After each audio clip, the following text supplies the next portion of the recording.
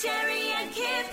Gonna be so good. At about 3:53 this morning was when Robin's grabbing all sorts of audio from around the world. We put them through to our audio guys, don't we? Yeah, we do. And, of course, the big story of the last 24 hours is what happened at the Oscars. When Will Smith stepped up and slapped Chris Rock because of a joke he was telling.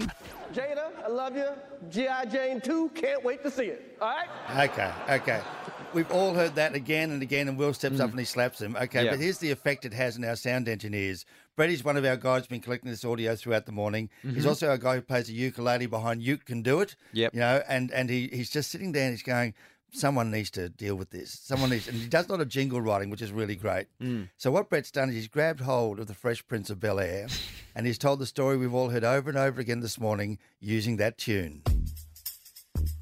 Now this is a story all about how the Oscars got flipped turned upside down. And I'd like to take a minute, so sit right there, and I'll tell you how I made Chris Rock's nightmare.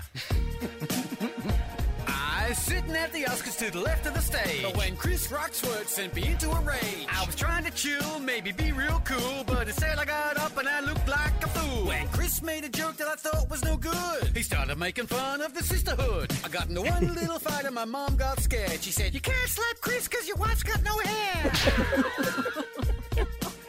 You gotta laugh. Very good. You gotta laugh. Very good. Very good. Great stuff. Yes, but we're getting plenty of opinions coming through as well. 32230973 is our number if you want to talk on the topic.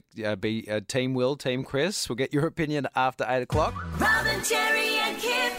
Gonna be so good.